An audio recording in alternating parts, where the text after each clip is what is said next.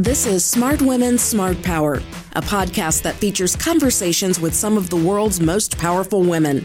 What we are not doing is rehabilitating the state of Syria. This is something that Russia wants and that Russia is unable to deliver financially. We feature women who are breaking barriers and shaping the future of foreign policy, national security, international business, and development. I'm Beverly Kirk, the director of the Smart Women, Smart Power initiative at the Center for Strategic and International Studies in Washington.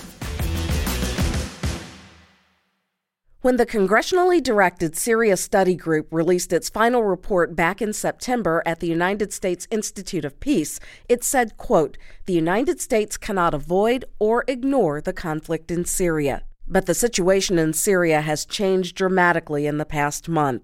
Kurdish towns are already abandoned. Everything is shut. Everyone is gone.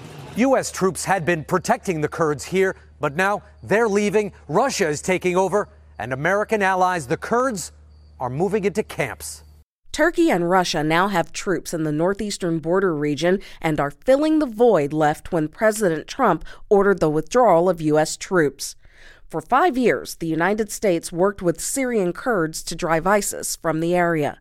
I sat down with Syria Study Group co-chair Dana Stroul and Commission member Melissa Dalton to discuss the report's findings and how the current situation impacts the group's recommendations. The Syria Study Group is the first National Security Commission mandated by Congress to have gender parity. Dana and Melissa, welcome to the Smart Women, Smart Power podcast. Thanks for being here. I should tell our listeners off the top that Dana is serving as the Shelley and Michael Casson Fellow at the Washington Institute for Near East Policy, and Melissa is a senior fellow here at CSIS and deputy director of the International Security Program, as well as director of the Cooperative Defense Project. Thanks so much for being here once again. Pleasure to be here. Thanks for having us. Let's start with the study group's findings before we get to the situation on the ground in Syria that's happening currently. Can you summarize for our audience the general conclusions of the Syria Study Group and how you reached them? Sure. So Congress directed the Syria Study Group to do two things. The first was provide an assessment of the military and political state of play with respect to the conflict in Syria. And number two is to make recommendations for U.S. policy going forward. So this report was not retrospective or looking at mistakes that were made in the past, but very much forward-looking based on the current state of the conflict. So very briefly, the headlines of the assessment were, the conflict in Syria is not over. ISIS, even though it has been defeated in terms of the territory that it held, is not a defeated organization and remains committed, well-funded, and organized to continue plotting external attacks as well as destabilize the region. Iran has not been deterred from entrenching itself in Syria. Russia has used what was just at the beginning, a military intervention on behalf of Bashar al-Assad and his regime in Damascus, and really smartly in some ways crafted that intervention to expand its influence and challenge the United States across the Middle East. Refugees in all of the neighboring countries of Syria have seriously destabilized those countries as well as strained them economically and in terms of service and security, and that is a growing crisis. So let's see, we got terrorism, we got Russia, we got Iran, and then finally on the political process. So bottom line is when it comes to Assad, what started as a peaceful protest against Bashar al-Assad as part of the wave of Arab Spring protests, and he and his regime and security forces brutally put it down. The underlying causes of conflict and instability in Syria are nowhere near addressed. The UN has been trying for years to facilitate a political process to sustainably end this conflict, and it is not really going anywhere. In terms of conclusions, what the Syria Study Group acknowledged up front is that the United States, at this point in time, the American people nor Congress likely have the appetite to invest the amount of resources or assistance, money, financially, that Russia and Iran have invested on behalf of Bashar al-Assad. But what the Syria Study Group argued is that we still have compelling leverage on the table that if resourced effectively and with political committed leadership at the highest levels of the U.S. government is still compelling leverage to to shape an outcome more protective of U.S. interests than the opposite, which is if the U.S. completely withdrew. So the first major source of leverage that we identified was the 1/3 of Syrian territory that the United States owns via our limited military presence and our local partner, the Syrian Democratic Forces. And that 1/3 of Syria matters not just for continuing the fight against ISIS, but also because it is political leverage to move forward with addressing the underlying causes of conflict.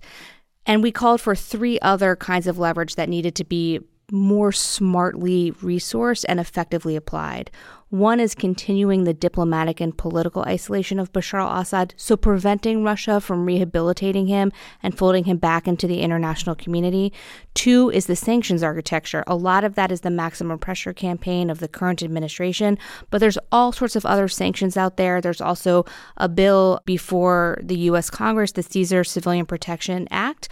All of these bills would impose sanctions financial costs not just on Bashar al-Assad, but on the backers of Assad, so Russia, Iran, and its proxies. And finally, reconstruction assistance. So the United States has been the leader in humanitarian assistance, and we were, up until a certain point, also investing in stabilization assistance in areas liberated from ISIS. What we are not doing is rehabilitating the state of Syria. This is something that Russia wants, and that Russia is unable to deliver financially, and neither can Iran. We know that's what Bashar al-Assad wants, and we know that's what Russia wants. So we say that the United States, on its own in terms of its expertise and its resources, combined with the Europeans and combined with the world's international financial institutions, retain compelling leverage by denying that reconstruction aid at this point in time. That's a lot. And very compelling conclusions. Your mission was compelling, and your conclusions are compelling. But given what's going on now on the ground, the situation has changed just in the month since you released your report. How do you square that circle?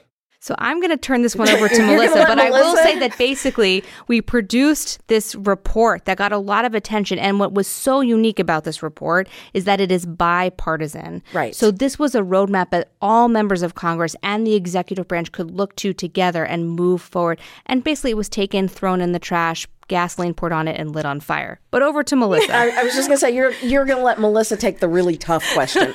Always. Not at all. Well, just to thank you again, Bev, for having us. I think at the end of the day, the findings of the report still hold in terms of why Syria matters for U.S. interests, which Dana has articulated very clearly when it comes to counterterrorism, Iran, Russia, the importance of allies and partners in the region. I think I would throw into those categories as well how Syria has unfortunately been on the receiving end of targeted attempts against the civilian population in ways that have completely eroded international humanitarian law standards, laws of armed conflict, the indiscriminate shelling of civilian targets, including bakeries, schools, hospitals, medical deliveries, and impeding humanitarian access in ways that we haven't seen at scale, and with so many actors involved, both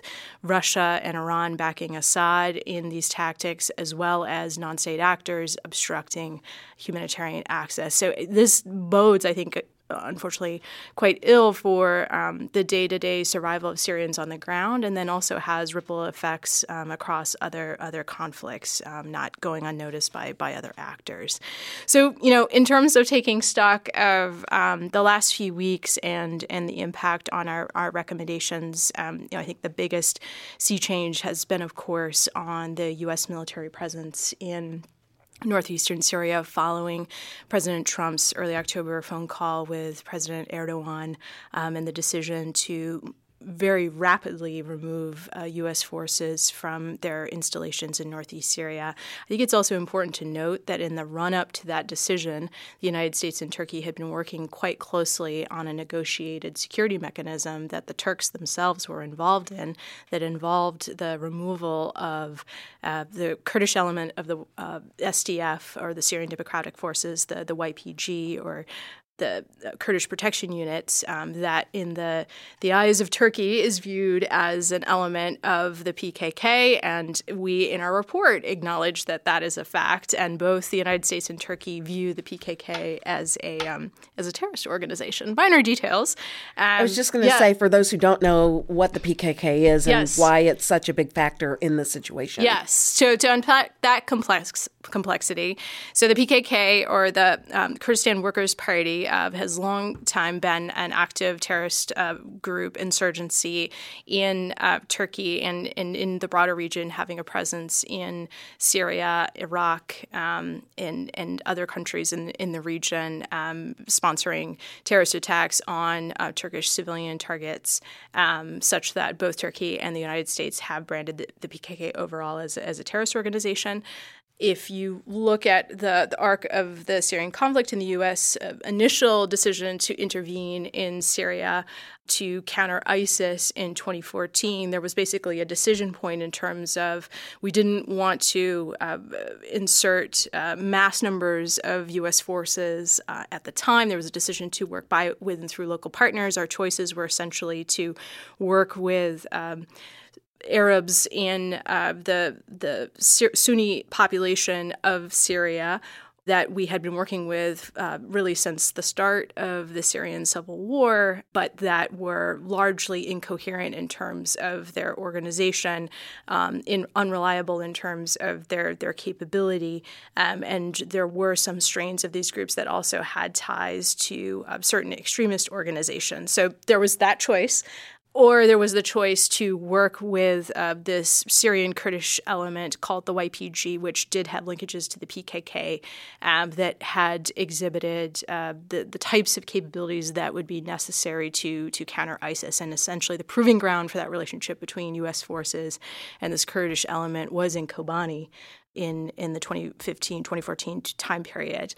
And from there, the relationship was born. So essentially, fast forward to the decision to remove U.S. forces quite dramatically at the request of President Erdogan on the heels of working very closely with the Turks to remove the Syrian Kurdish installations on Turkey's border, which Turkey viewed as an existential challenge. And basically, this in the Turkey's threat analysis of a terrorist group building fortifications on its border was the active U.S. then pulling back was seen as a betrayal of our partners on the ground after asking them to remove these fortifications. That has weighed very heavily on the minds of our forces in the aftermath, and has exposed that population, not just the Syrian Kurdish element, but also Arabs, minorities in the region that have put their lives on the line, not only to counter ISIS, but to build at the subnational level a different form of governance and security.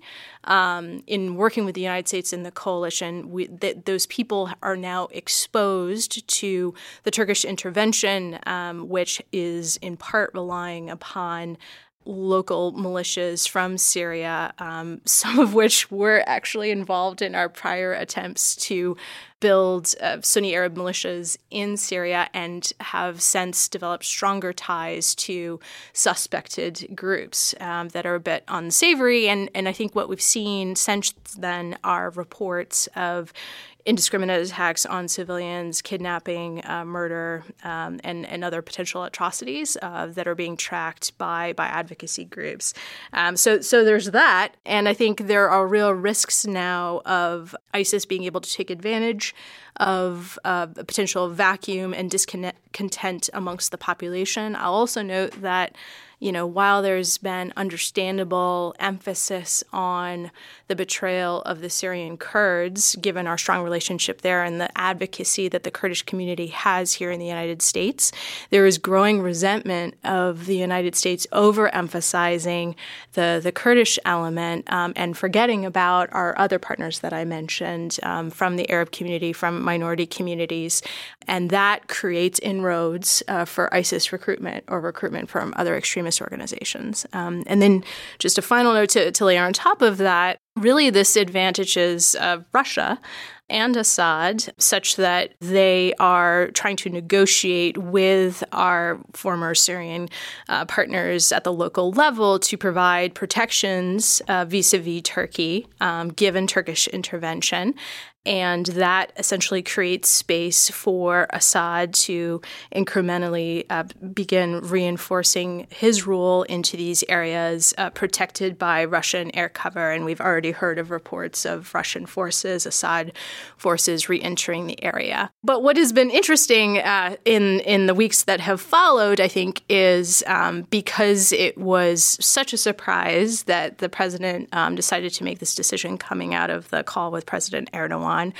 As it seems, at least as an outside observer, that he has been advised of all of these risks. And so there seems to be a shift in decision-making now to reinsert U.S. forces further to the south, down the middle of the Euphrates Valley in an area called Deir ez-Zor, where the U.S. does have some remaining partnerships with mostly an Arab community in that region. And the importance of this region relates to oil resources. It's an oil-rich region upon which the majority of Syria depends. There have been some transactional relationships over the years to provide some of the oil back into central Syria, negotiated by local actors. But essentially, the U.S. now, it seems, is trying to use this as leverage, but it's incredibly tenuous in terms of the trust and credibility that the United States has in trying to use that leverage going forward. So in listening to all of this, for all of the talk about the U.S. completely withdrawing, it can't really wash its hands of Syria.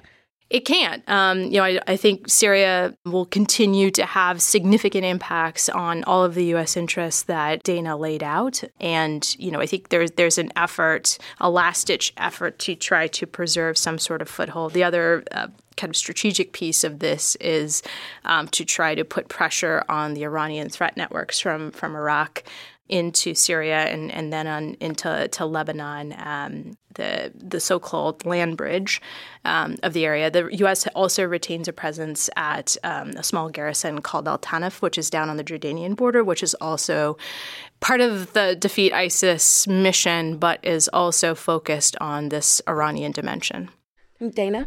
I completely agree with what Melissa said. And just to take one step back, I think right now there's a lot of talk in Washington about getting out of these forever wars and getting out of the Middle East. And right now the focus is on Syria.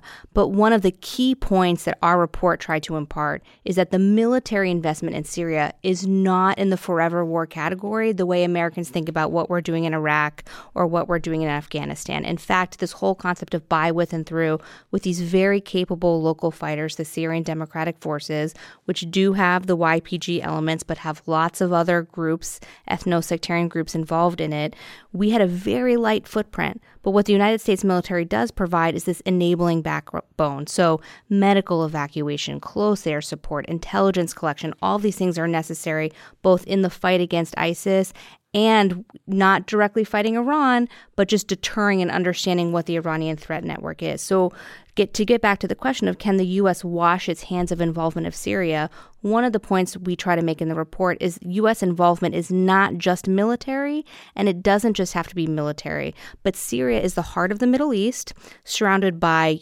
partners and allies of the United States, and it is the country where our two greatest threats converge, the great power competition of Russia and the nexus of terrorism, which is ISIS, and we haven't even talked about al-Qaeda, which is also very active in Syria to this day.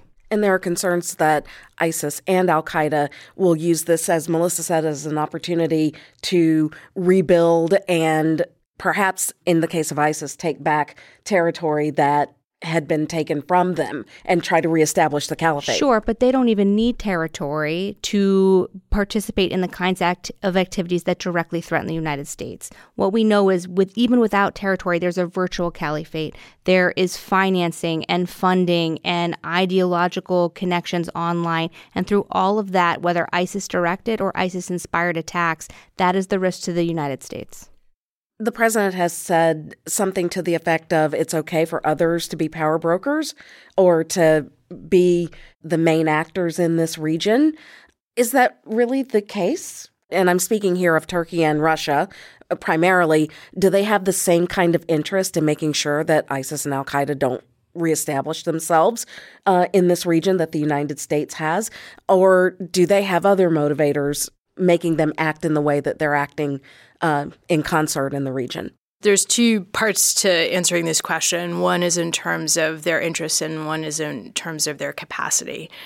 So when it comes to their interests, I think what we've seen over the arc of the Syrian conflict is neither Turkey nor Russia nor Iran are truly invested in or prioritizing countering ISIS or countering al-Qaeda. They see that in allowing the space for these groups to function, that is a useful lightning rod to galvanize a reactionary and authoritarian push against them and to mobilize the population and focus resourcing in that direction. And I think you can clearly track in terms of airstrikes and military action over the arc of the Syrian conflict that the vast majority of all of these actors outside of the coalition's efforts have been on other parts of this, broader conception of the Syrian opposition. And then there's a question of capacity. Does Russia, given economic constraints at home, political constraints at home, have the resourcing, as Dana was articulating earlier, to invest reconstruction? Probably not. They also, to this point, although they would very much like to move in this direction, do not have the international political capital to galvanize the international community to reinvest in Syria. And I think just given the relative strength of Turkey and Iran, neither of those have the capacity either. And I would just add on that. So I agree with Melissa on capacity and capability. But in terms of intentions as well, let's be very clear here. The Russians, Russia, and Putin want Bashar al-Assad and his regime to remain intact as it is in Damascus. And Bashar al-Assad is the nexus of all of the barrel bombs, chemical weapons attacks, war crimes, torture, detention, forced conscription, medical sieges, rape as a tool of war, etc. That is Bashar al-Assad. As long as Assad is in power and the Russians are backing them, and we say in the Syria Study Group report, complicit in the commission of war crimes in Syria, Syria will be perpetually unstable. And in that instability, ISIS will thrive. And on Turkey, Turkey is a NATO ally, and I agree, if we're interested in civilian protection or stability, probably better to work with a NATO ally and find areas where we can cooperate rather than Russia and Iran, who have very clearly picked a side, and it is not the side that the United States has picked. We haven't really talked about the recent death of Abu Bakr al-Baghdadi, the leader of ISIS. And he and where he was located was 4 miles from the Turkish border inside Idlib province. So whether or not Turkey knew, that's one question. But if they didn't know, then that also, to me, raises some questions about the ability and capacity of the Turks to actually participate with us in finishing the ISIS fight. And the question to follow up on that is, if they did know, what are the implications of a NATO ally having that kind of information? That could be a whole separate podcast. And it's a question that people, quite frankly, aren't asking in Washington, even though there's a lot of focus on the U.S.-Turkey relationship, especially from Congress, a lot of questioning about that relationship, especially as it relates to this situation. And again, the Syria Study Group was very clear that we had to do everything possible in Washington and in our government to prevent this Turkish military incursion into northern Syria, not only because of the demographic issues and the civilian protection issues, but because we knew that the SDF would focus to protect their families and communities in this area of northern Syria, which means that counterterrorism pressure would be lifted on ISIS. You both have mentioned Iran, and Iran has proxies in Syria and militias that it backs in Iraq. I can't imagine that they don't want to be an even bigger player as they see Russia and Turkey cooperating in that border space. What are the implications there? Yes. I mean, I think what we've seen over the arc of the conflict is Iran mobilizing not only IRGC-backed affiliates, but also recruiting foreign fighters throughout the region to support Bashar al-Assad. And although some of those foreign forces have been redeployed, those militias do remain. Iran has also been building some capabilities to produce munitions and missiles in Syria that Israelis have been very concerned about and have been conducting unilateral airstrikes against to try to degrade over the last few years. And I believe that we can expect Iran to maintain these facilities, particularly since Assad is going to have capacity issues for some time. Although as he is retaking territory, he is using that as a way to refill the ranks of the Syrian army. There will be capacity issues. But I think the other dimension of this that's important to capture is the Iran soft power element in terms of the Husseinias, or schools and mosques that are being established in traditionally more Sunni and also Syria historically has not. There's always been a religious element to certain communities in Syria, but Syrian national identity has largely been not necessarily sectarian in its orientation. And I think through the Iranian soft power element, there is this risk of exacerbating sectarian tensions over time and also shifting the demographic balance in a certain direction. But what I think is interesting, next door in places like Iraq and Lebanon that we've seen in the last few days is a significant pushback at the grassroots level on the governance structures that very much includes Iran and its affiliates in both of those countries. So I think, that gives us some hope in terms of some of the countervailing grassroots pressures that might be bubbling in the region that have implications for what is happening in Syria. Dana, final word. I would just agree with everything Melissa said about Iran. Note that what the Syria Study Group attempted to contribute is that we can't just focus on Iranian military boots in Syria, but it's also this Iranian soft power. And Iran is very interested in enmeshing itself in Syria. The more that the United States and Israel are focused on what Iran is doing in Syria, we're not looking at Iraq, which borders Iran, which means we're not looking at Iran itself. So it is great for Iran to push the edges of this conflict as far away from its own borders as it can. And again, through real estate purchases, soft power, education, paying off local tribes, etc. This is not just military. It's actually a smart power strategy. And the United States is not resourcing itself to counter Iran across all of these domains. I could talk to you guys about this issue forever. Dana, Melissa, thank you so much for being with us today. Thanks for having us. Agreed. Thank you. Subscribe to the Smart Women, Smart Power podcast on Apple Podcasts, Spotify, or wherever you listen to good content. Be sure to follow us on Twitter @SmartWomen, and I'm @BeverlyKirk. Thanks for listening. See you next time.